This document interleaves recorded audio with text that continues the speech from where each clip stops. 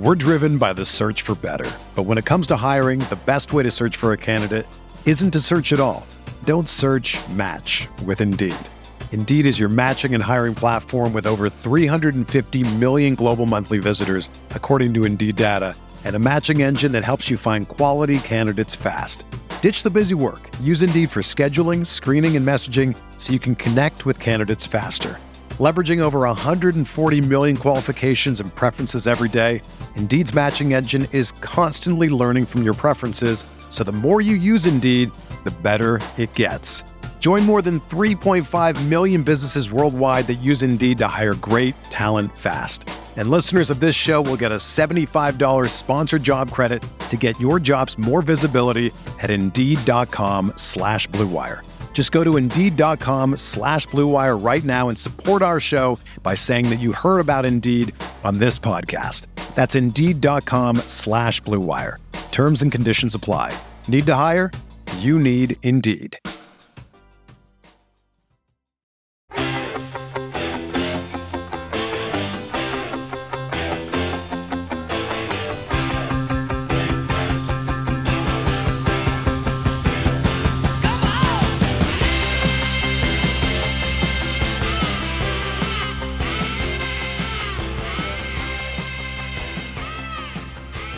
Welcome to Chasing Hardware, the podcast that sits down with the sports figures you grew up with and hears their stories.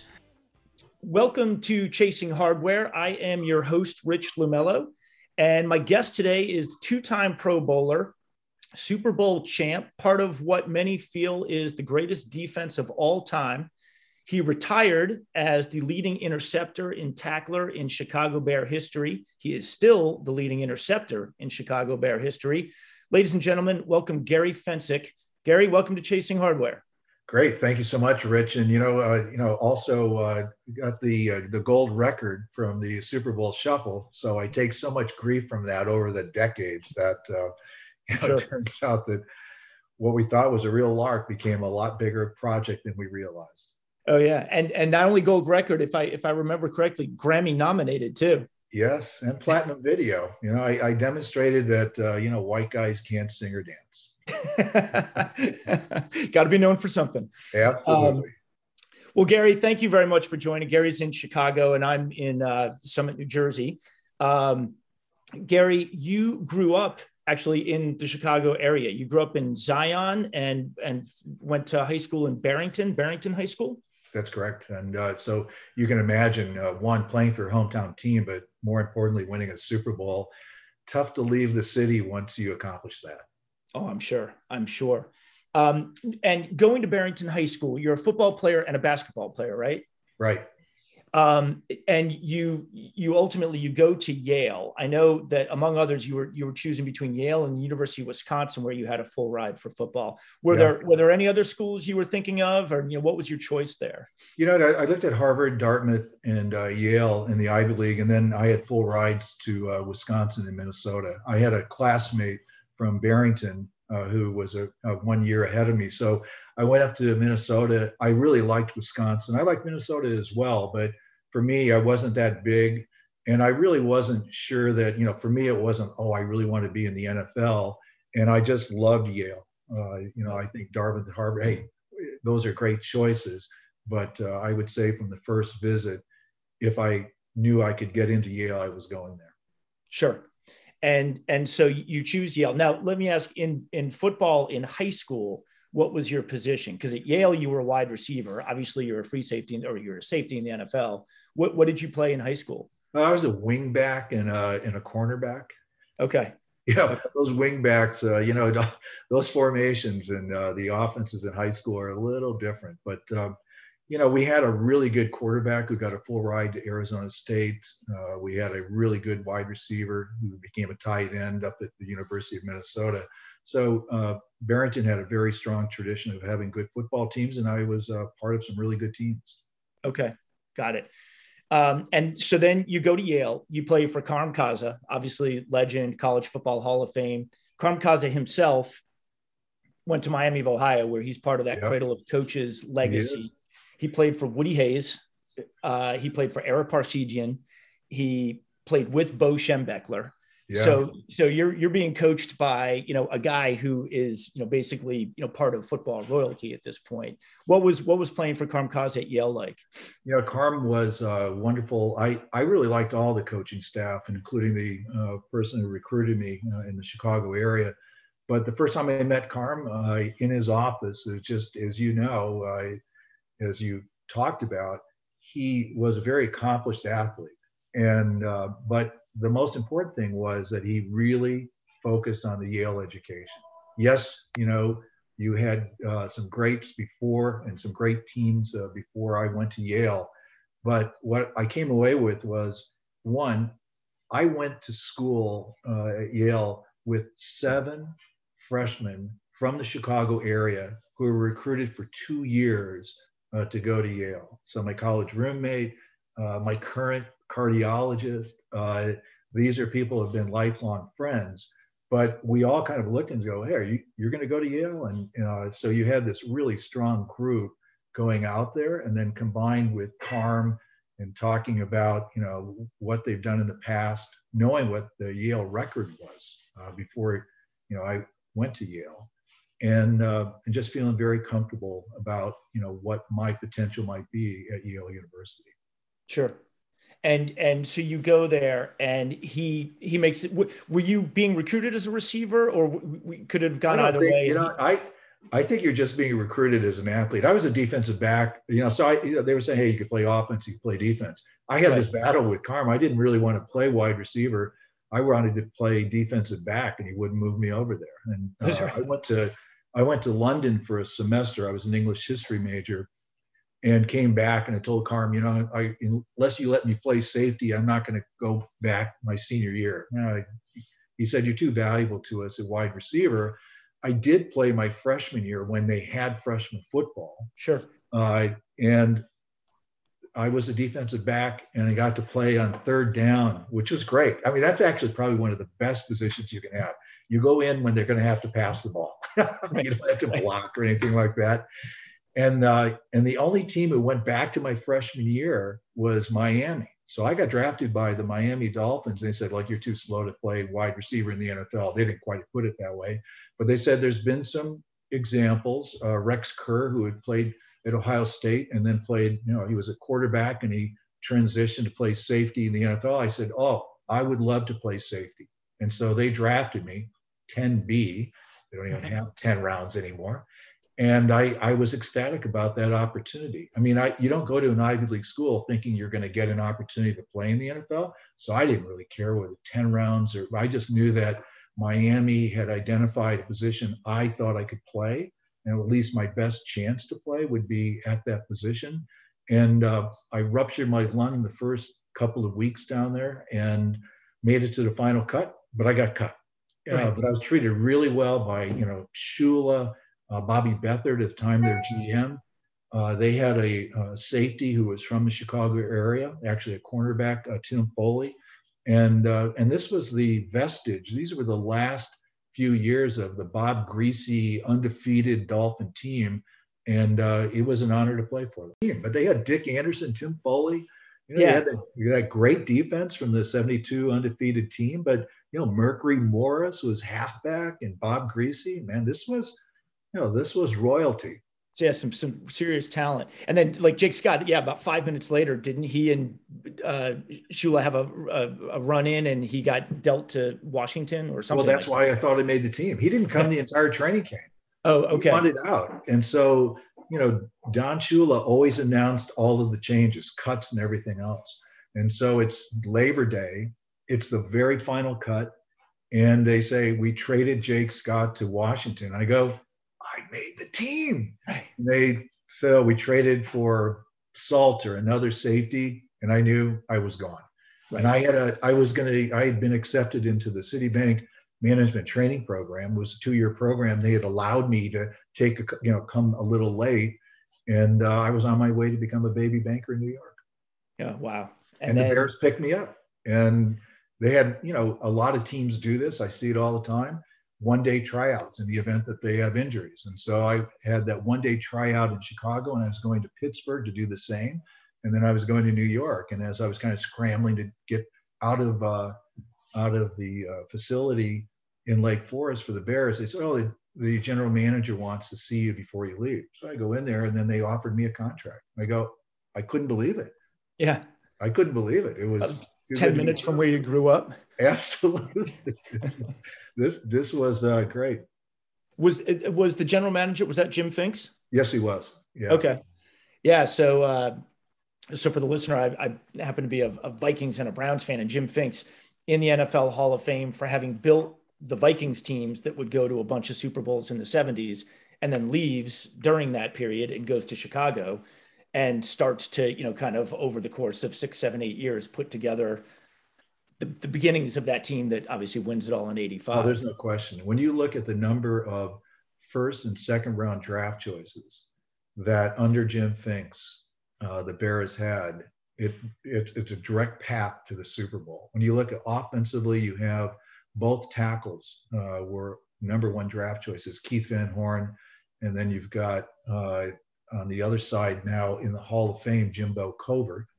You got Walter Payton, first round draft choice, Jim McMahon, first round draft choice, Matt Suhey, our fullback, a second round draft choice, Willie Gault, a first round draft choice, and on the defensive side, 2 Hall of Famers on the line with Dan Hampton and Richard Dent.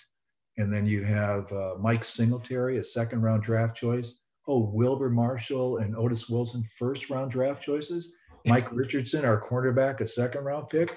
I mean, it's amazing. We didn't have free agency, so you really had to rely upon the draft to develop your team. And Jim Finks and his scouting staff did an outstanding job. Yeah, it's funny that was something I was gonna. I'll jump ahead to that since we're talking about it, and then we'll circle back to a few things.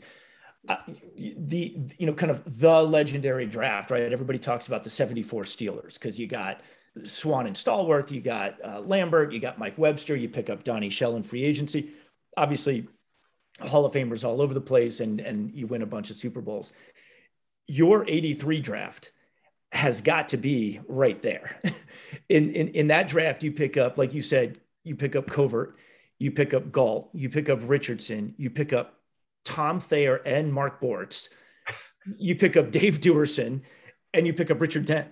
That's one of the sickest drafts, I think. I mean, that's right up there. Richard was like a 6th round draft choice. Yeah.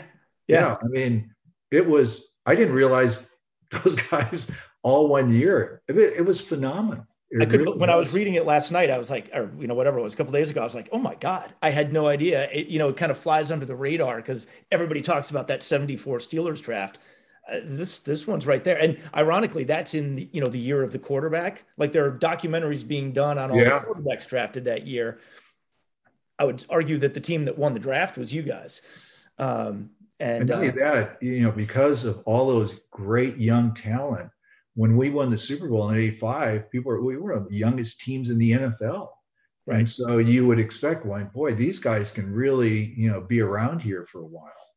Yeah. And I saw a great quote from Dan Hampton that, basically said, shame on us for, it's great to win one, but shame on us for not, kind of winning more, but yeah. I'm sure. So you get picked up by the 76 Bears. Finks is the GM. George Halas is still, George Halas passed away at the end of '83. So he's still very much a presence as the owner of the team. Did you see much of him around the facility at that point? No. Okay. I think he made a conscious effort to not be there. Okay. To not feel as though, he was interfering. It's a guess. I have no idea. He did visit us, in the 12 years I played. He only visited us a couple of times. One of them being when Neil Armstrong, who had brought Buddy Ryan down from Minnesota. Neil had been the defensive coordinator, and it just didn't work. I think that Neil, wonderful man, but he was used to dealing with real veteran players, Alan Page and Purple People Eaters and all of that. We were a really young, undisciplined team. And, Buddy was a disciplinarian, but Neil, I think it just didn't work. And so, that led to, okay, what's going to happen? Alan Page was with the Bears for the last couple of years, and he had approached me and said, what are you guys going to do? He was retiring.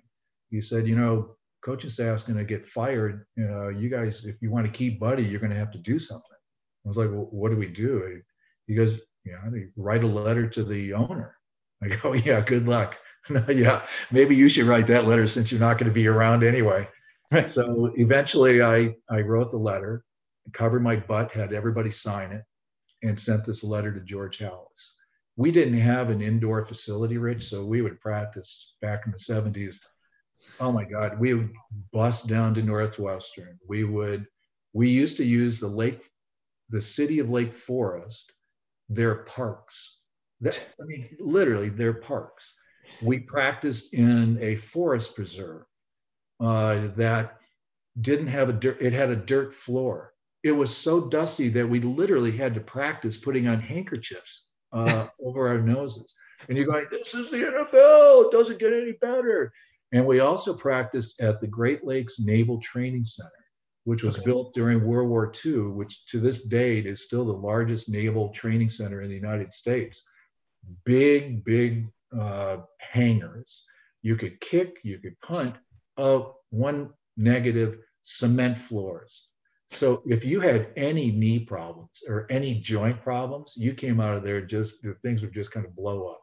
Right. So it's near the end of the season. We know our coaches are going to get fired.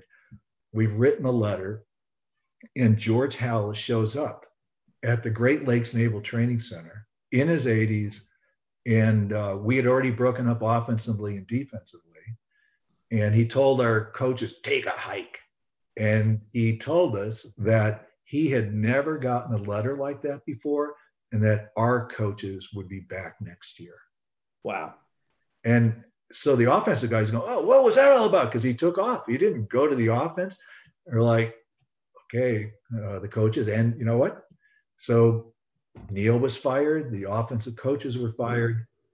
Buddy was rehired. And Mike Ditka inherited the defensive coaching staff, which was the beginning of this dynamic tension between offense and defense, between two big ego guys, Buddy Ryan and Mike Ditka. Sure. But that conflict, that tension really worked for a few years. And, I think it was probably best when Buddy got the opportunity after we won the Super Bowl to go and become the head coach of the Philadelphia Eagles. That wasn't something, today you assume anybody who's the O or D coordinator on these good playoff teams is being interviewed for a head coaching job. It wasn't necessarily the case back in the 80s, but, Buddy had told me, I think, maybe a week before in preparation for the Super Bowl that he had gotten that job. I was scared to death to tell anybody else because, I was a veteran. I was the oldest guy in the defense, and he trusted that I wasn't going to blabber my mouth. But it was still a really tough thing when he left. Yeah. I remember reading that the night before the Super Bowl, offense and defense have broken up. You're down in New Orleans, and in the defensive room, Buddy walks in and basically says something along the lines of, "You guys are my heroes." And I think the exact quote was, "No matter what happens, you guys will always be my heroes." And he walks out of the room. And you guys turn back to the film for like 3 plays, and Hampton kicks over the projector, and McMichael takes a chair and throws it through the backboard. Yeah. That was it. Meeting was over. Yeah. I was, and that's all true.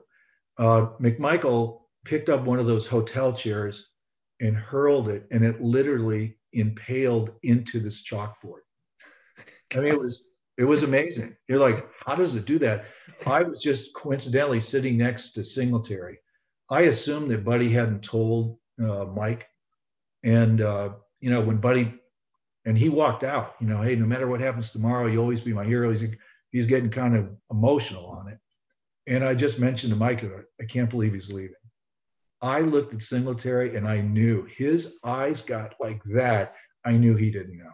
And so I said, well, you got to expect that he's going to get a head coaching job. We kind of went through that, but the only person I told Hampton before, like a couple of days before, it got to the point where you're like, well, you got to believe he's going to get a chance to become a head coach, but you're so focused on, not losing this opportunity. And it's not like Buddy he was a pretty personal. I mean, he kind of kept things close to the vest, and it all worked out, I guess. We'll go back to the 70s when you got to Chicago for a sec, because I want to introduce Doug Plank into the story. Obviously, you and Doug are the hitmen in the secondary. And Plank, when he got there from Ohio State a year before you did. Yeah. And Jack Pardee is the coach, and Pardee is that old school football guy. Definitely old school. I like Jack. Yeah, but he was old school. He had beaten cancer personally, and I think as a result, he didn't buy any injury. You could have your arm cut off, and you go, "Oh, come on, rub it off." Flesh wound. Absolutely. Yeah. and then, oh, by the way, if being an old school player wasn't enough, then he coached under George. He played and coached under George Allen. So he just, But he got coached by Bear Bryant. Oh, did he really? He played for. Oh, wow. Okay. Yeah. I really liked Jack. He was a defensive coach too.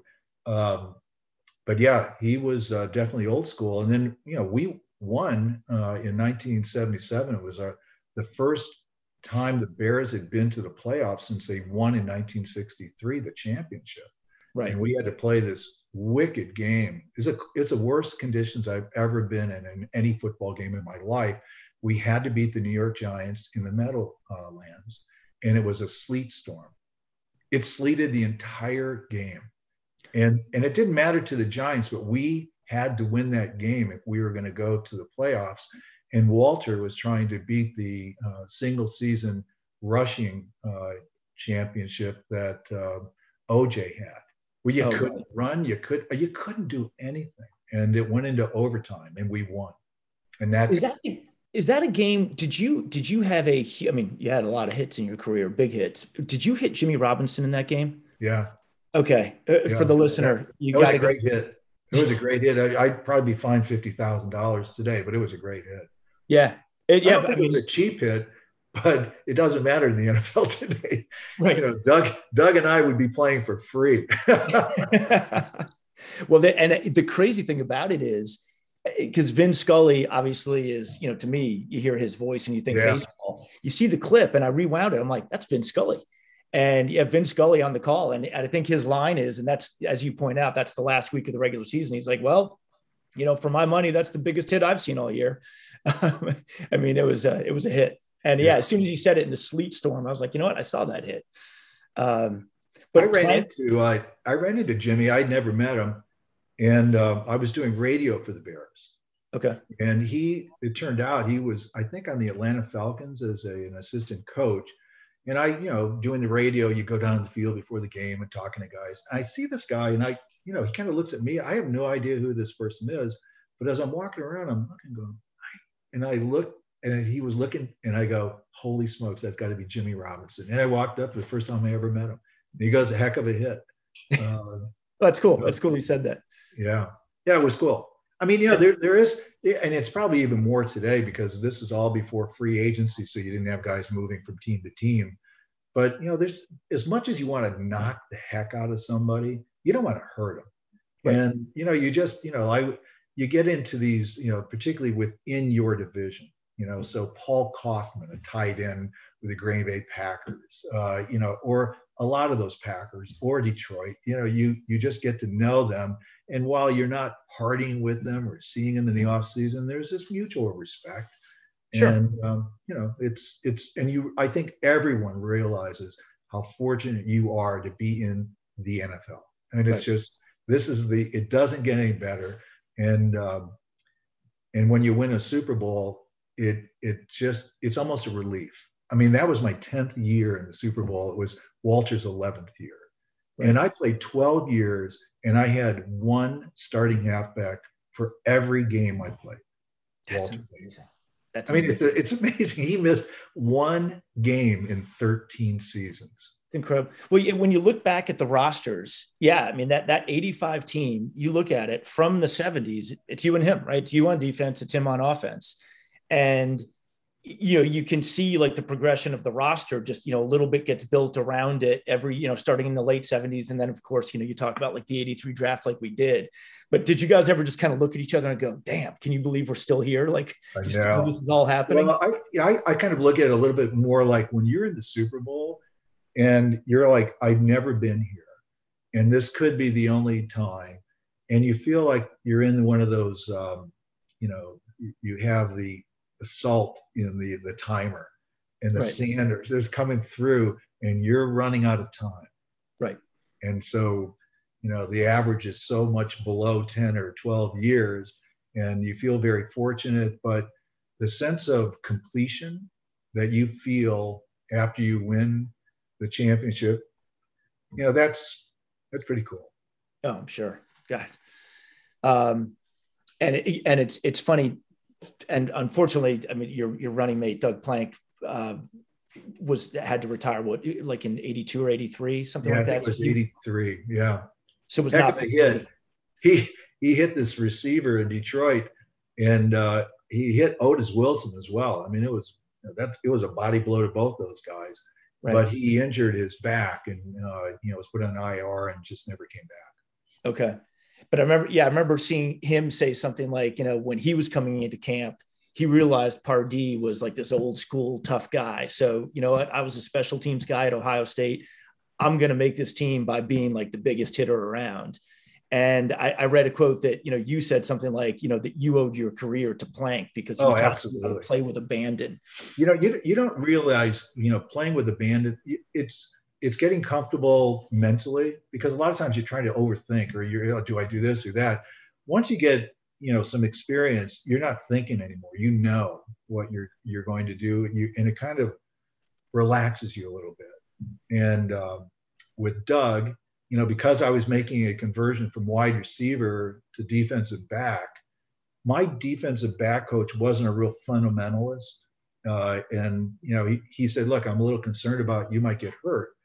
And I said, hey, I really need some coaching here. I was a wide receiver in college.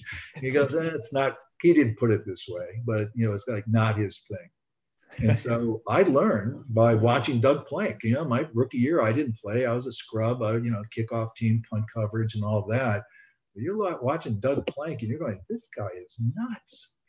And, but it's that sense of, absolute abandonment. You don't care about your body, and you're just doing what, hopefully at some point becomes natural. I look now in today's games, you can't submarine an offensive line now. If it's a running play, there are all these things. And you wonder, could you make that transition? Well, there are all types of transitions. Before the first maybe 2 years that I played, you could hit a wide receiver anytime. Just nail him. And I've talked to Paul Krause up in Minnesota. He has 72 career picks. I bet you 10 of them, 20 of them might have been like a punt return, because they already knocked over the wide receiver, and the ball's in the air and there's nobody there other than you to get it. It's just a center fielder. So you adjust. You go, okay, you can't bump after 5 yards, and takes a little adjustments. And I'm sure these players have had to adjust to, hey, everybody wants to protect the receiver. So if you use your head, even though these are great athletes, and they act like, oh, that guy's a little dummy, he's not going to move, and I just have to hit him. They're better athletes than you are. They're making all these moves. I'm just throwing my body. I don't care if I fingernail tackle them or hit them great. I'm just trying to hurl my body and take this guy out. Now, wouldn't it be, I'm looking for the day that a defensive back fakes, the running back comes to the line and then lowers his head and nails you, and you start, falling and flailing around, and they throw a penalty for the running back using his head as a weapon, because you get 15 yards, but they never get 15 yards. It's funny you say that. I have thought the same thing. How many times a running back comes through head down? Absolutely. Come on. In my era, let's see. I'm playing Earl Campbell. I had a 33-inch waist when I played football. He had a 34-inch thigh. Come on. The math doesn't work in my favor. I know that. So you better go low, or that's the only time I got knocked out. And it wasn't even a good tackle, but he was a brute of a guy. Oh yeah. Well, there's a clip of, I didn't see the one where you got knocked out, but I saw a hit that Doug Plank put on him. Oh my God. I mean, I don't think I watched Darrell Campbell play, in real time, and I've seen, plenty of footage. I don't think I've ever seen him with a head of steam get into that second and third level and then just get stopped cold like he did on the hit by Doug Plank. Yeah. And Earl was slow getting up. Doug definitely won that battle. It was crazy. I'll tell you what, there would be times we'd be, out of the game. We knew that we weren't going to win. You have Walter Payton, you go, how could you ever feel that way? I never actually ever went into a game thinking we would lose, but you got to play really well. But there would be times when we're not going to win this game, and Doug would look at me and go, time to start having some fun.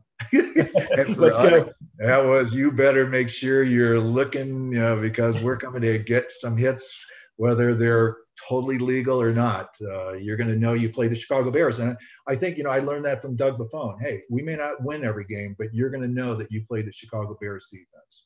Yeah.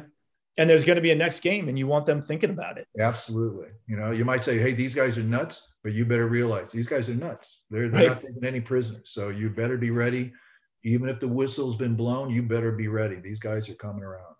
Yeah. And Peyton, right off the bat comes out of Jackson State, and on some, okay teams, he's like a star right away, pretty much. Yeah. And obviously, I can remember watching the NFL Today on CBS with Brent Musburger.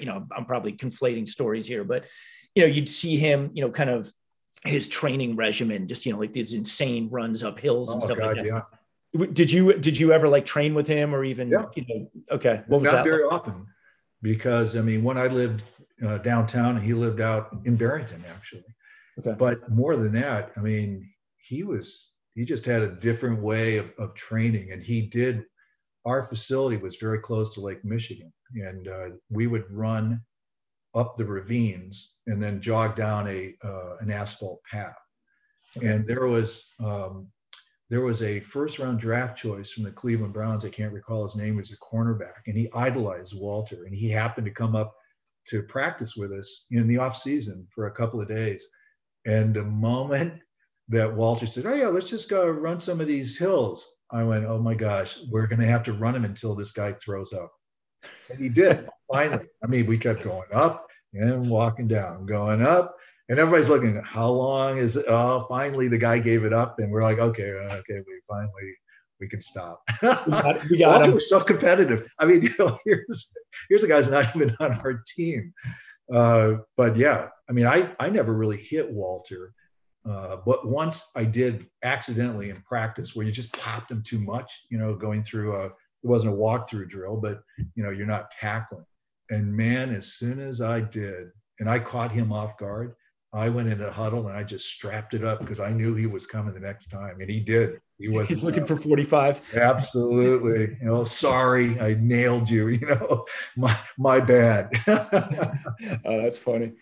And I read a great quote, a little bit off color, but doesn't matter. I'll read it anyway. Love to get your reaction. So Buddy comes in and he's starting to put together what would become the 46 defense. It probably wasn't called that early on. And part of it is scheme, part of it's personnel, and it probably didn't have the personnel early on. Yeah. But he's putting this in place. I guess I read somewhere that the personnel really started to come together when Singletary was there. Like then all the pieces were starting to fall into place. But I think before he got there, you guys go out to San Francisco for a game and they crush you one way or the other. It's not the playoff game in '84. I think it's earlier than that. And you get the ultimate backhanded compliment from Buddy Ryan. Clearly you're one of Buddy's guys. But according to Plank, he basically says, the highest compliment you're going to get from a guy like Buddy Ryan, he basically says, most of you assholes are just dumb football players. You're going to screw up and miss assignments, et cetera. But God damn it, there's 2 or 3 of you I depend on to tell the rest of you dumb assholes what to do, and you didn't fucking do it. Which is Buddy's way of saying, you're my guy, but you didn't get it done. Yeah. It's funny because you look back and, there are coaches who on the outside, people from the outside looking in go, oh, what a gruff guy, that Buddy Ryan guy. But for us, Buddy was a master sergeant in the Korean War. Okay. And so, there was that disciplinarian, and he didn't, it almost seemed like there were some players just never got over the threshold. I feel bad for Dave Duerson. I mean, Todd Bell was one of Buddy Ryan's favorites. And then Todd holds out. No free agency. He and Al Harris hold out in the 85 season. And here comes Duerson, who puts his head down, doesn't say anything. He's the model citizen. And he just somehow, it was because Buddy and Todd were so close.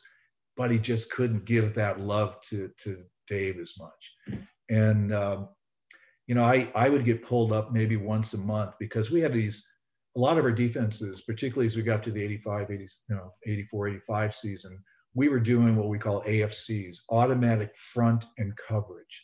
And so we weren't calling, hey, run a 4-3 zone. We had game plans introduced on Wednesday that for each formation, our automatic front would be based on what they lined up at. And it would switch. So if you were in an I backfield and we were just playing a normal 4-man front and playing a zone, if you went to a split backfield, we might go man to man and have a totally different stunt for the line. So think about that. It's all based on probability. But in addition to having to be physical, you had to be smart. And everybody misses tackles. And thank God, at least back then, the lights were off.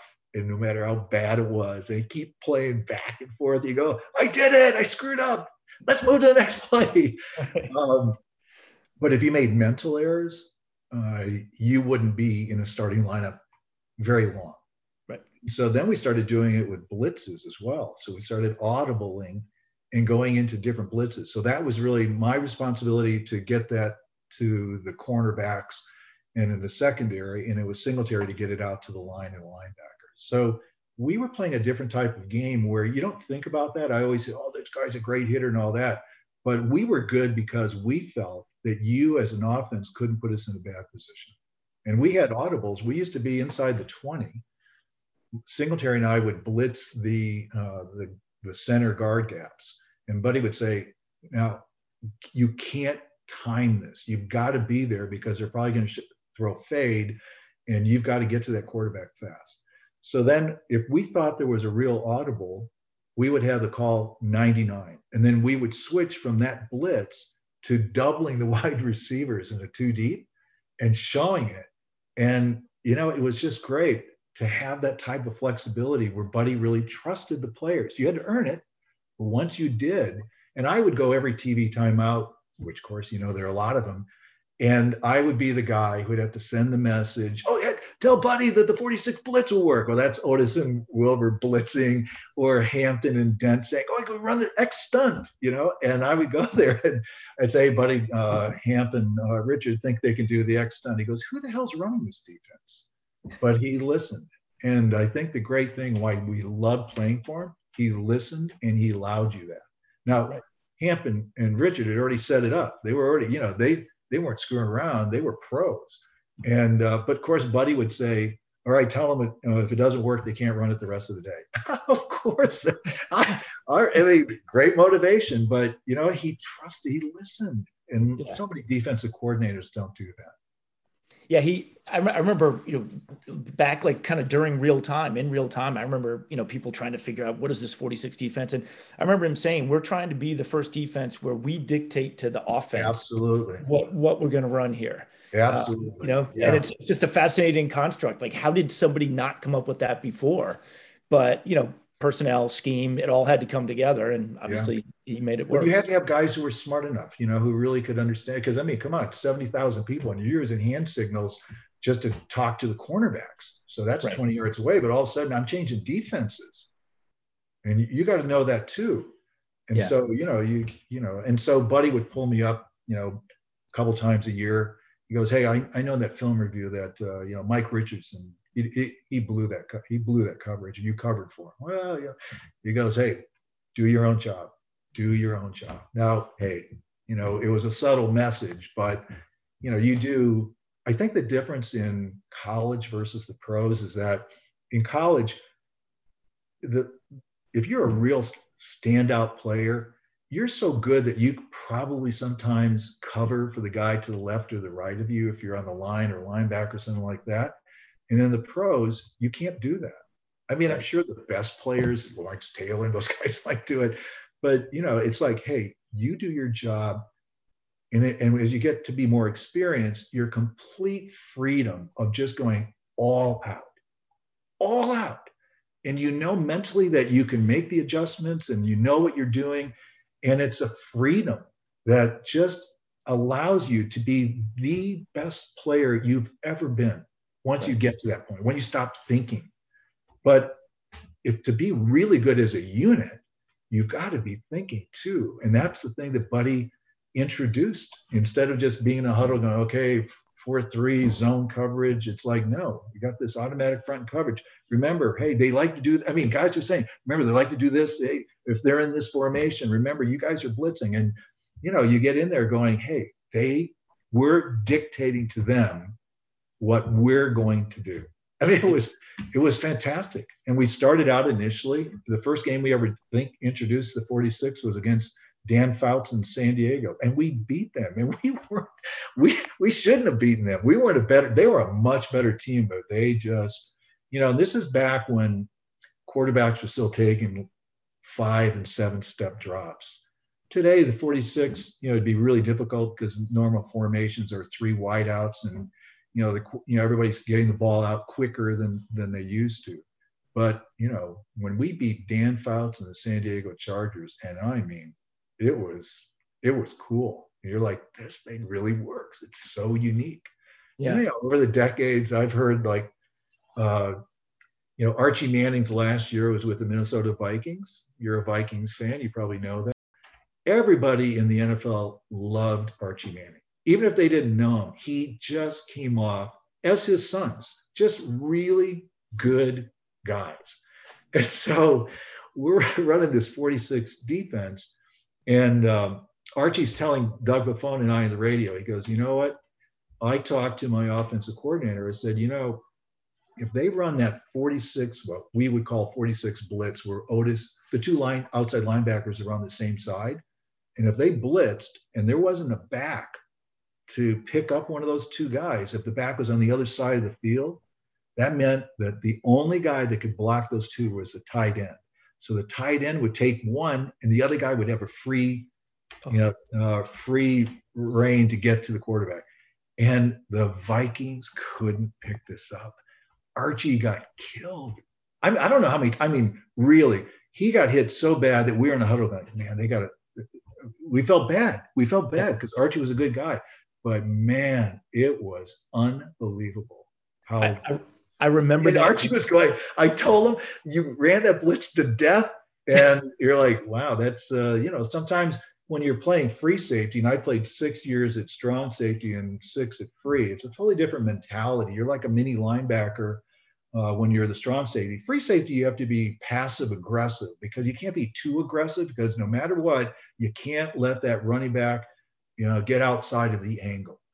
And but at free safety, you really see things that you don't see at strong. And you could just see, you know what?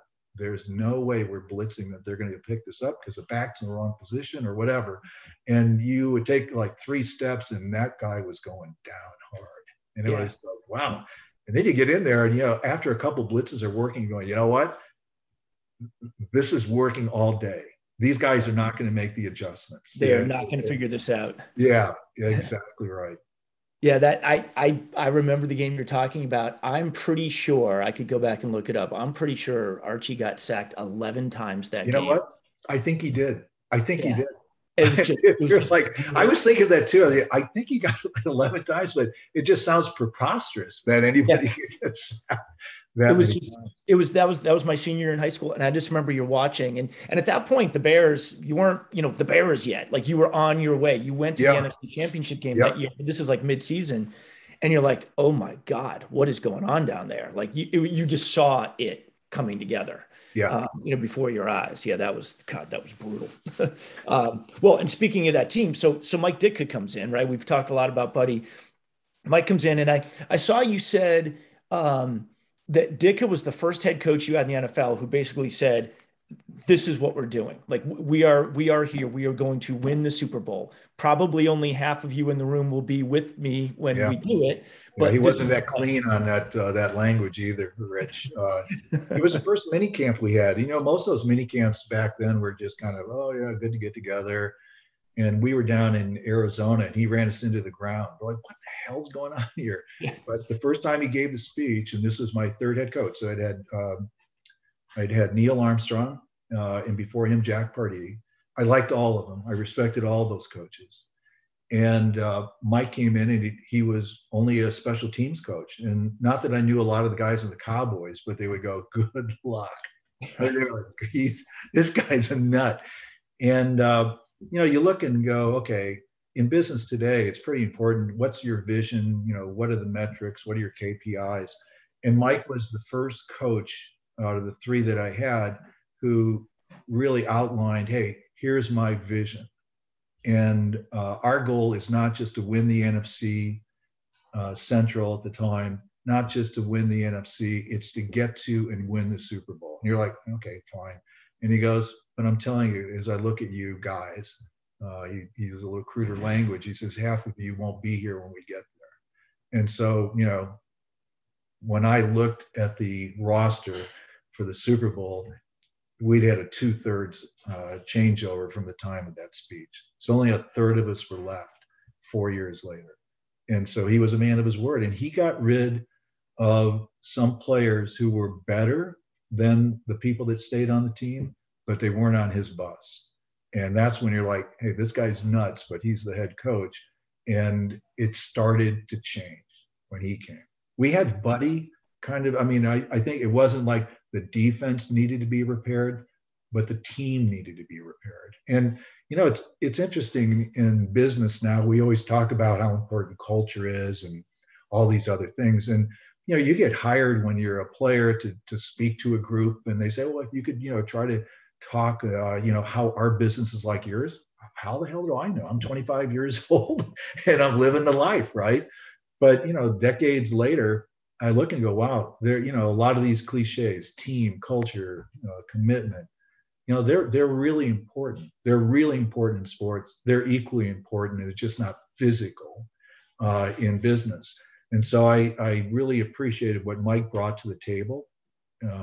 He might be a coach who maybe he couldn't continue that type of approach forever, because it kind of loses its edge, if you will.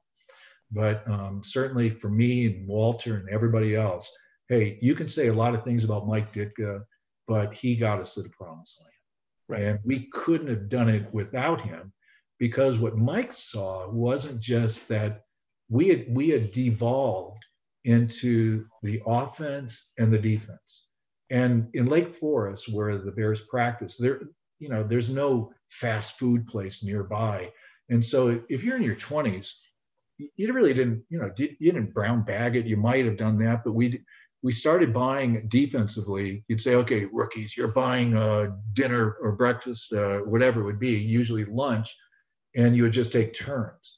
And when Ditka came in, he goes, hey, I want you to realize that we're a team. So, hey, it's great that you are having these lunches, but we're not buying lunch for the defense and separately for the offense. If you're buying lunch for everybody.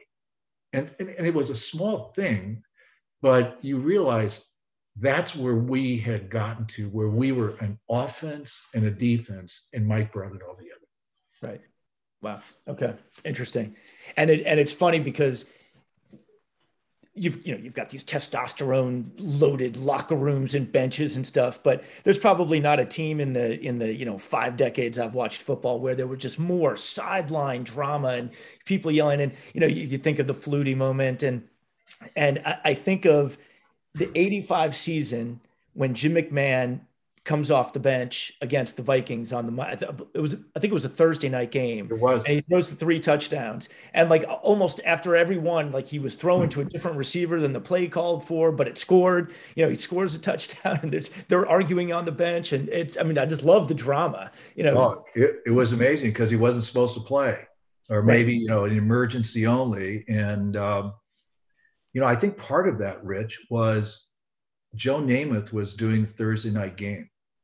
And no one knew, but that was one of Jim McMahon's heroes. Okay. I never saw Jim act any so differently when he was getting interviewed by Joe Namath, during the week. And so we get in there, and Jim throws 4 passes. One of them was dropped for a TD, and the others were TDs. And everybody was up watching.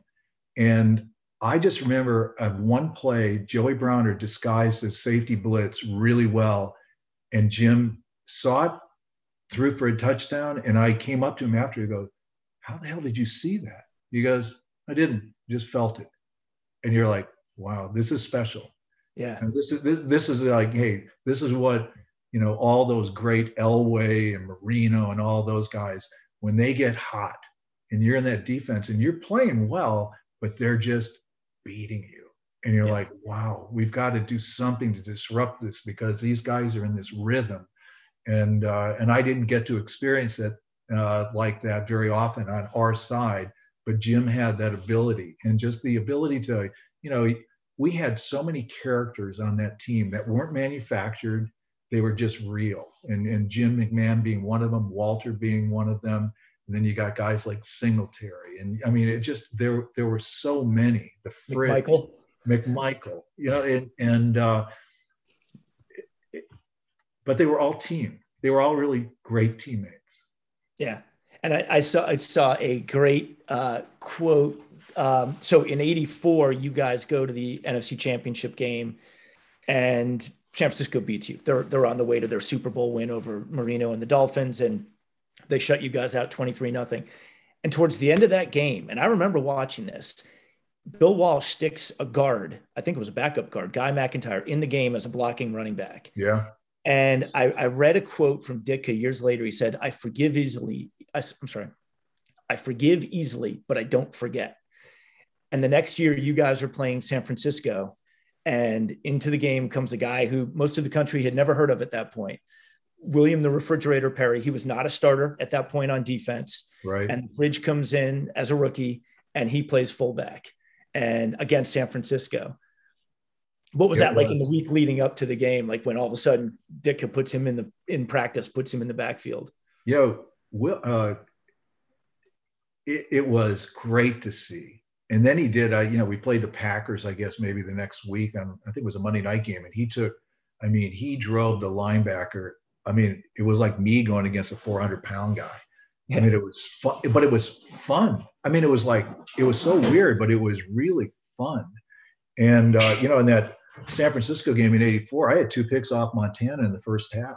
And I was like, oh, wow, man, we really own these guys. But McMahon got hurt after we had beaten the Washington Redskins. And so he wasn't available. And we ended up, losing 23-6. I mean, it was. And they also said, hey, next time, try bringing your offense. So there was all types of, we were really ready for that game.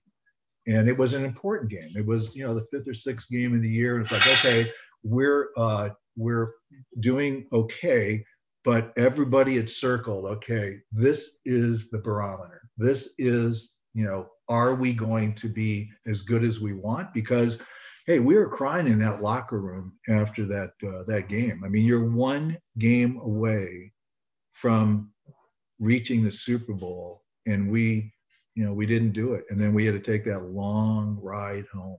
Oh. So, and yet the next year, another one of those Ditka comments where, we meet for the first time. He goes, hey, last year we had a good year, but not good enough. And from that moment on, he had us. Yeah. And then, so you guys were on a run at that point, and you go down to Dallas, which is still, Dallas at that point. And yeah, they were. I'd never beaten the Dallas Cowboys. So this is year 10, right? I had never beaten the Dallas Cowboys in a preseason, regular season, or postseason game ever. And so, we beat them 44-0. I wouldn't come out. A buddy goes, the second unit. I go, no, I got one more series. I've never beaten these guys. And we beat them, really beat them. And that, I had a good friend from London come over, and I said, hey, you know what, Greg, if we win this game against the Cowboys, I think we have a chance to go to the Super Bowl. And we went 44-0. And that was it, where you go, this is it. I mean, if you could beat the Dallas Cowboys, we have the chance. This isn't fairyland, smoking too much dope, whatever. It's like, we're game on. I remember back when it was still a big deal to be on the cover of Sports Illustrated. I remember Sports Illustrated said blowout, and it showed a picture of, you guys beating Dallas. And I have it downstairs framed. They got Double D, Dave Duerson, and Singletary on a great cover shot, and I'm like, but that was a big moment. That was kind of the message. That was when, like, I think most of America was like, oh boy, here they come. Like, this is real. And then obviously there's the Miami game, the one loss, where somebody was saying, we have the best. First of all, it's a humid night, as you were saying earlier. Monday night games can be tough to get up for because it throws you out of your rhythm. Yeah. And you've got the best rushing offense in the league. They've got the 28th rushing defense, and you guys come out throwing, and it's just not clicking. And by the way, Jim McMahon is not the starting quarterback. Right. Yeah. Most people don't realize it's like, we lost, and hats off. Dan Marino and those guys beat us. I mean, there's no question about it. And, but, we didn't have our starting offense, when you don't have your starting quarterback. But they got us bad in the first half on defense, caught us in some mismatches, and, hats off. And, to me, that's the best thing that ever happened to us. Because you start, we had won 44-0 with Dallas, 36-0 against the Falcons. We were ready. We were right to be had. And that first half was awful. And, you came back and, well, we didn't think too much about it because we did the Super Bowl Shuffle video on Tuesday on our day off. So it didn't take us too much off our swagger. Right. But, also Buddy Ryan, we used to do those lines, you have to go 5 yards back, 10 yards back. And we only did that when we lost. And so Buddy was ecstatic, like, okay, we watched that film. It wasn't good to watch. But then we went and ran those, and it was like, everybody's like, okay, this is it. Buddy finally got us. And, again, you have to do this in the pros. It's one game. It's not going to stop us from our goals. We don't want to do that again. Right. And that's why you look and go, wow, what would it have been like? I don't think, I don't know. But the fact is the New England Patriots went undefeated and then lost in the Super Bowl. I can't imagine losing a Super Bowl. I feel really bad for the guys who were in the 06 team. Nobody talks about the 06 Super Bowl Bears. And, we all get, I get probably 10 letters a week asking to sign these autographed pictures. I mean, they're all handwritten, and, it's, you have this funny little dialogue with people you don't know, but they really, really admire you. But sometimes they'll say, well, if you could put Super Bowl 20 champs. And I'm like, look, if I lose a Super Bowl, I'm not putting Super Bowl 20. Well, I'm going to put NFC champion. Right. You put that Super Bowl thing down, it's because you won that Super Bowl. Exactly. I don't think a lot of people brag about their, AFC or NFC championship. Right. Hey, look at my AFC championship ring. What? Right. What? Yeah. Yeah.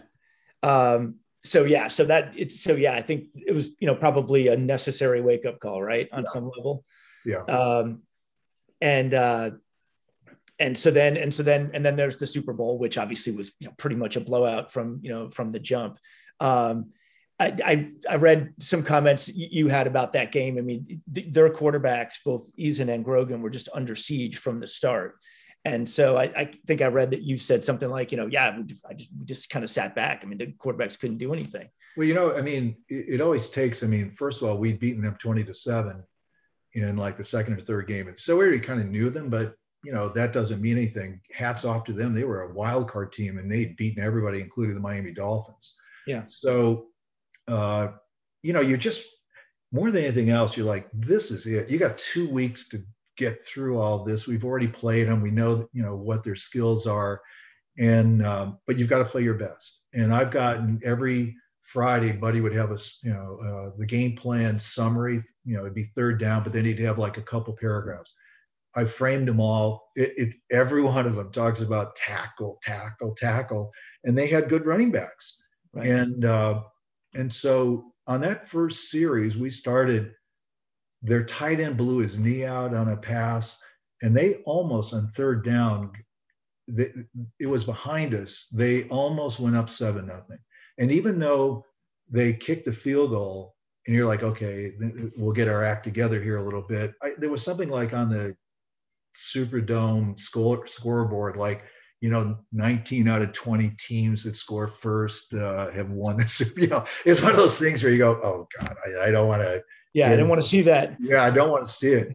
But by the end of the first half, something had happened with the offense versus the defense. Some cheap shot. I don't really recall what it was, but man, our offense was really ticked.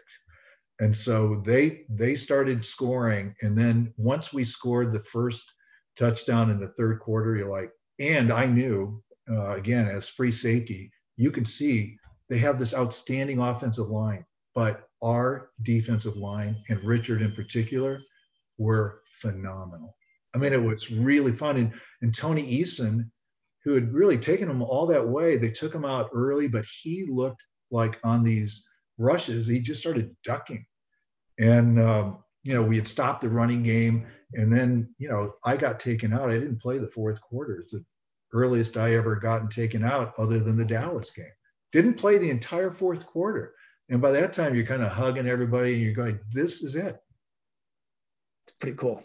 Yeah, it was, you're like, wow, I can't believe we actually did it. It's a relief. It's a monkey off your back, but also it was so cool because of what was going on in Chicago and the fans and, all the nationwide, it's all the stuff that you hope would happen was really happening. John Madden, and you're not getting the fifth team for NBC. I mean, it's like you're getting the A team, and it was real, and it was and earned.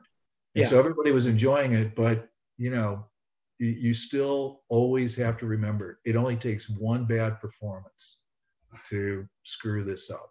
Oh, and yeah. I think that Mike and Buddy had conditioned us correctly in saying, hey, second best isn't good enough. Right. You mentioned John Madden. Two things come to mind. First of all, you were a four-time All-Pro, played in a bunch of Pro Bowls, but you also were All Madden 3 times, which I've just got to imagine as, a defensive player is just probably the ultimate honor. Oh, absolutely. And he called me clean dirt. I was just going to say, and I was like, one of the, wow. I mean, I was like, wow, that's better than a yuppie, Yeah, And, exactly. I was like, wow. I took that as a real honor. Clean dirt. Yeah. You got to think about that a little bit. Yeah, that's right. The yuppie. So Sports Illustrated calls you, like America's yuppie or something like that. But meanwhile, Madden says Fencik went to Yale. After one of your big hits, he just comments, Fencik went to Yale. That's like saying clean dirt. That's just such a great line. It just kind of says it all. It really, those were, he and Pat were really just fun to be with. And, John Madden is, today as he was, 20, 30 years ago, he was at the top of everybody's game in terms of, hey, if you have those guys covering you, it's a big game. Madden is just a bigger than life character.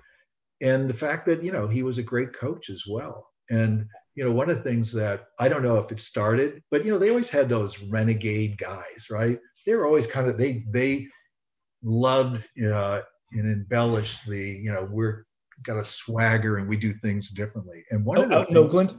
Yeah, with the Raiders. Yeah. One of the things that that the Raiders did, even, during the 85, 86, 87, was they were allowed, when they were on the sideline, they could sit on their helmets. And we were not allowed to sit on our helmets. Buddy Ryan said, I do not want your butt where your head should be. And so Buddy leaves, and we play the Raiders, I don't know, 86, 87, and at home. And it's not just me, and no one talked about it, but it had to be in the 86 season. Buddy was gone. And we started to sit on our helmets, and we all looked at one another because we knew if Buddy was here, we couldn't do it. It was like a real moment of pleasure. That is funny. That's great. Oh. Yeah. I interviewed for one of these shows a month or two ago. I interviewed Phil Villapiano, and the stories he tells about Manning and Madden and his ability to motivate, and, he's just the master of it. And yeah, bringing in these crazy personalities and, making it all work. It's a skill, no doubt about it. And 85 was a pretty big year because not only do you win a Super Bowl, but you get your MBA from Kellogg, which probably not a lot of guys were doing that year in the NFL. Yeah. I had a mentor who had gone to Harvard Business School and was president of the Fortune 500 company. And he said, you can go to business school while you're playing. And I go, yeah, I was thinking about doing it, after I get done. He goes, well, you can do it. I teach occasionally at University of Chicago, and you could go there and do it part-time. And I'm like, yeah, I'll do it, after I get done with football. Yeah. So I blow my knee out in a playoff game in my fourth year against the Philadelphia Eagles. I broke my arm opening day, played, missed 2 games. It didn't move, but it completely cracked. I knew I had to have my ankle reconstructed, and then I blew my knee out in a failed safety blitz. And so I'm in the hospital. I get operated on the night we come back from the game to do my knee. I told them, hey, how about doing the ankle? They go, no, it's too much work. We'll have to come back. And so I wake up, and my entire room is filled with liquor bottles or flowers from fans. And, I got the coaches and my teammates and my mom and dad and brothers and sisters. And then my mentor comes in, Bob. He goes, I know it's not a good time to talk about it, but I still think you should really think about that MBA. And I was like, you know what I think about, Bob, right now? More morphine. That's what I want, more morphine. But I had to work out, 6 days a week for 6-7 months, came back, made all pro, and said, you know what? I got to do it. Because I'm living in a parallel life. And I'm fortunate that all my Yale buddies, whether they played football or not, they're doing some type of post Yale. They're going to med school, they're going to law school, they're going to business school. And I know at some point I got to get onto that path. And so fortunately, I take the test, and they're like, hey, if I don't score, I don't get in, no big deal. But I got in, and I decided to go to Kellogg. And so I would go 2 nights a week. I was single the entire time that I was playing football. So I had free time. And so I would go 2 nights a week, and then I would go full time in the off season. And I had 1 course left that I had to take in the fall of 85. And I knew which one I wanted. I waited. I didn't take anything during the summer because I wanted to take this 1 class. And the guy went on sabbatical. And I was like, are you kidding me? So I had to go there for 1 class. And so I graduated in the fall of 85. We win the Super Bowl. I meet my wife. And 85 was a really good year. That's a good year. That's a great year. It was a great year. It was a Super Bowl year. Yeah. And then I guess 2 last things. So you end up ultimately as running business development at Adams Street Advisors, right? Yeah. Amongst other things that you've been doing. And I read a great quote. You said, when we win a mandate, we don't have 70,000 people cheering. I wish we did, but we don't. So things do change. But the reason I bring that up is because you guys did that 30 for 30 a couple of years ago about the Bears. And it was fascinating because I know you do, and this is kind of the last point I want to get to. I know you do work with the Concussion Legacy Foundation, and the study of CTE. You've donated your brain, upon death to the folks up at BU. And to a man, everybody in that interview said, if you could do it all over again, you would do it. Just like the camaraderie, the brotherhood, the winning, you would do it. And so I'm fascinated. I'd love to get, some of your thoughts on that. And then also what's being done and what could be done on, kind of the CTE front, since you're so involved with it. Yeah, well, I am donating my brain, and I don't know why that is such a big thing, because I'm getting cremated. So I was like, it's not like the most heroic thing I've done. Right. But I do think Chris Nowinski, who is the head of or co-head of the Concussion Legacy Foundation, is originally from Chicago. Unfortunately, played football at Harvard, and was, has been very, instrumental in getting me more involved. And I didn't play Pee Wee football. They didn't have it when I was growing up. But there is a definite connection between the number of years you play tackle football and the probability of getting something. Now, one of my teammates, Steve McMichael, who I was with yesterday, has ALS. Right. And I had no idea, but, having concussions could have some correlation to ALS. I think that I would still play, but this isn't just about professional football. It's happening in rugby. It's happening in girls. It's happening in soccer. And my daughter played soccer up in Bowdoin, and, they're all yelling, win the 50-50. Well, they've been doing that, not wearing helmets, and they're nailing. And, my son went to USC, and those girls in that Pac-12, the hits that they're taking is pretty substantial. Yeah. So I love sports. I'm not trying to curtail that, but I think we're trying to be as intelligent as you can be. And unfortunately for me, whether it's Steve with ALS or Dave Dewerson, who committed suicide, and, his family got some closure because he did have severe CTE symptoms in his brain. But it's trying to do things, smarter, better, and still, be able to enjoy the sport. Or, this is also a big issue for the military, with all these blast concussions and everything else. So, I'm very pleased to be a part of it, but I hope to get even more involved, going forward. Sure. But, I would just, Rich, for me, when Dave committed suicide, I found out from Ditka. I mean, I was at Mike Ditka's golf course. He's a member down in Naples, and he came up and gave me the word. I couldn't believe it. I just talked to Dave maybe a week or two before. He had relocated to Miami, but, he certainly had changed. But, I'm not a doctor and not trying to play one either. But at that moment, going forward, you can't pretend that, this just happens to other people. This happened to a good friend who was a really good guy out of Notre Dame, who changed significantly. Right. And, but I, it just didn't feel as my place to say, hey, you've got to get some help. You can't get help. I mean, you can, but it's not like you can say, I'm going to take some medicine and feel better as a result. Yeah. And it's fascinating, you obviously played at Yale, the Ivy League. I think the entire league now does not hit during the week in practice. Yeah. And, there's definitely been a push. I know Chris Nowinski too. And I happened to go to a session with Dr. Ann McKee also, who wonderful woman. Yeah. And I remember them saying, look, we're not saying, don't play, but, certainly don't play until, later on. Like, do you really need to have a kid playing in fourth grade? The answer is no. But, a lot of it too, and what, we've been trying to promote is, you as a teammate have a responsibility too. You could be very helpful of saying, hey, you're in a huddle in any sport, and you can see whether or not one of your teammates, there's something wrong, or you're a coach. You can sense that something's not right. It doesn't mean that they're knocked out and you have to get them off of the field.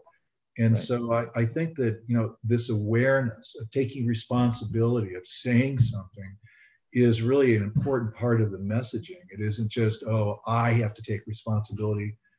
It's everybody could help. Sure. And, we're making progress on that. Yeah. So let me kind of wrap up by asking three things, all kind of in the same category. Always fascinated to hear, from a guy who played in the league for 12 years, toughest quarterbacks you faced. And it didn't always have to be, the Dan Marino or the Joe Montana. Some guys, there were just certain QBs who was that guy who you were like, oh God, here we go again. There were so many, one, I got to know some of these guys. I would say, clearly, I'm playing more in the NFC and you didn't play a lot of AFC teams. I'll tell you a great story though. Ken Stabler. So we're inside the 20. We're going to run this blitz that I talked about earlier. And I'm as close to Ken Stabler I could touch him.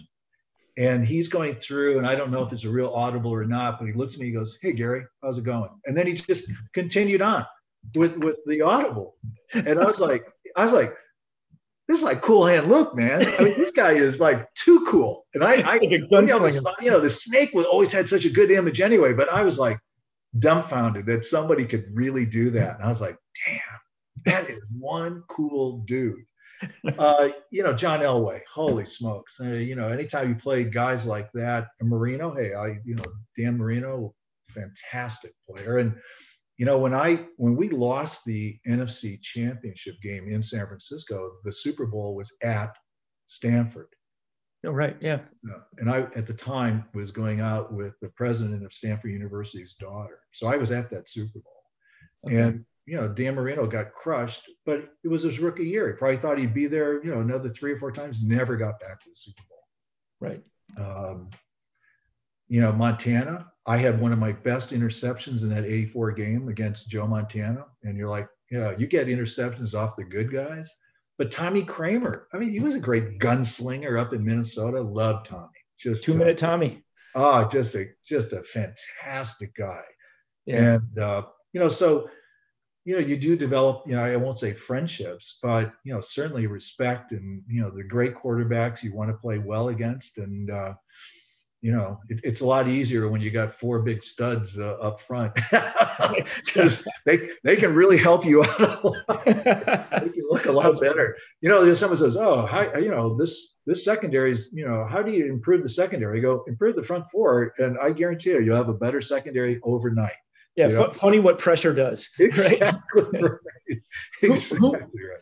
Who were the last two I'll ask you are the receivers? Same thing, who were the receivers who were like, oh God, this guy all day? And then also the last one I'll ask you is, who were the other safeties that you looked at and said, well, that guy plays a pretty nice game? Yeah. Receivers, I think, first of all, I played against the Packers a lot. And so Paul Kaufman was a really capable one.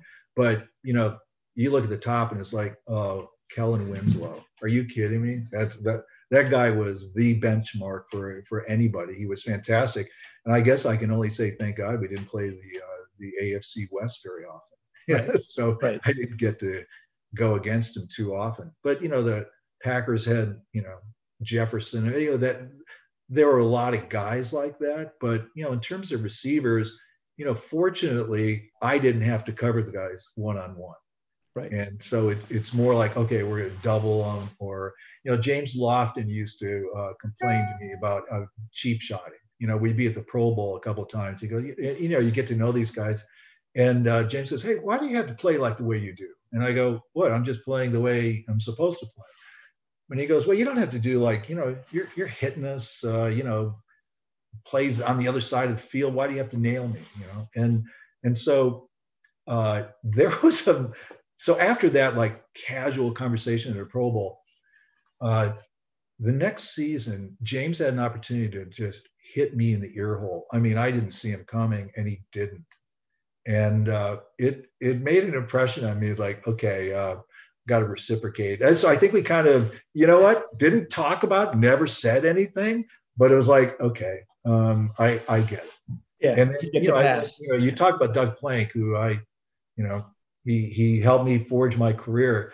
So we're playing the St. Louis Cardinals, and a wide receiver didn't hit me, but could have. But he yelled in my ear, "Boo!" I mean, he scared the living daylights out of me. It was weird. It was like maybe it would have been a cheap shot after the play or something but he didn't hit me. It's like, okay. So I go into the huddle and I go, hey, Doug, if you get a chance, number 82 over there, and I didn't have to give too much meat to Doug to get the message. So, anytime you get an interception, you're always supposed to nail somebody. Everybody always had to go after the quarterback. I mean, we would watch it. Buddy go, hey, we didn't hit the quarterback. What are we doing? And you'd see like three defensive linemen going after the quarterback. So I'm looking for this guy to make good, and he was already out. I mean, on the turf, and I knew Doug had gotten him. Yeah. Like you said, you didn't have to wave the meat in front of I didn't have to wave. Yeah, I didn't have to make that comment more than once. But you talk about, for me, it's also running backs. Great. Tony Dorsett. Fantastic coming off tackle, and but the guy who really comes up is Earl Campbell. So I saw I got knocked out in the game. I came back, and we were losing the game. So that's when you roll up to safeties. And I think the last three plays, I got run over by Earl Campbell. I was like, okay, who's the hammer? Who's the nail? I mean, there was no question, So fortunately, we didn't play the Houston Oilers too often, but he was a great player. Yeah, he was a beast. That like 4 or 5 year window he had. Oh, yeah. I mean, it was amazing because he had the speed and the agility, but my God, you just break tackle after tackle. Yeah. And then who were some of the safeties on other teams that, caught your eye? Ronnie Lott. I mean, I know Ronnie started off as a corner, but, Philadelphia had some good safeties. They always, and even today, I think it's a little bit unfair, but, back in our day, it was the players who voted. And so a lot more respect. It wasn't, the fans, maybe, the coaches. I don't think the coaches were involved, but it was always, three safeties. So it was like, well, why don't we have four safeties, a backup for the strong and a backup for the free? Yeah. And so, that never really happened. And God, who was the really good safety with the LA Rams? Went to Kansas. Oh, Nolan Cromwell. Absolutely. So Nolan would make it a lot, and deservingly so. So, there were a lot of, good safeties. I think that, to me, one of the really fun things that happened to Doug and I, where we played in 77, we played the Dallas Cowboys. We got crushed. I mean, I think it was like 47 to, I think we scored, maybe not. And during the warm-ups, Cliff Harris and Charlie Waters were like at the 50-yard line. They yelled over to Doug and I, hey, you guys, come here. And we're like, us? Yeah, you guys, come here. So we go over there. We'd never met them. And they go, hey, guys, we're watching you guys. You guys are nuts on the field. I mean, they were really complimentary. And we were like, wow. That's cool. So we got crushed. Really, we got crushed in that game. But Doug and I are back, taking the plane back going, damn, Charlie and Cliff are watching us. That's pretty cool. Like, you've arrived. That was the only consolation, Rich. I mean, the rest of the game was totally, non-memorable. Yeah. Was that a playoff game? Yeah. Okay. I remember that one. Yeah. I choose not to. Right. Yeah, exactly. Okay. Well, look, Gary Fencik, this has been great. It has been great chatting with you. I've kept you way too long, and I do apologize for that. But it's fun, kind of walking through the arc of your career. Obviously, some great stories on some great teams. I really thank you for coming on Chasing Hardware. Oh, thank you. I've enjoyed it. And, it allows you to kind of talk a little bit and reflect on what a great experience, playing in the NFL was, and playing for the Chicago Bears. And for one moment in your life when you really do win a Super Bowl and you've got that ring, and, it's just like, hey, no matter what, no one will ever argue that for one moment in your life, you were the absolute best as a team. It's great memories. I just would love to see the Chicago Bears return and win the next Super Bowl. I mean, some people have always said, oh, you never want another team to supplant you. Well, it's been 30 plus years. I think we're kind of ready for that. And the game's changed, but hey, the memories and being with my teammates, whether it's Hampton or Richard or all those guys, people don't really ask about how's the 81 team doing. It's always the 85 team. And, we're the benchmark. And, it was wonderful to be a part of that team. That's great. Well, Gary Fencik, thank you very much, and take care. Thanks, Rich. And thank you for listening to Chasing Hardware. I've been your host, Rich Lumello. The Michael Stanley Band brought us in, and the Suburbs with Life is Like are going to take us out. Speak to you next time. Tonight, it feels like life. Come on. Life is like. Life is like. Life is like what it is. Life is like.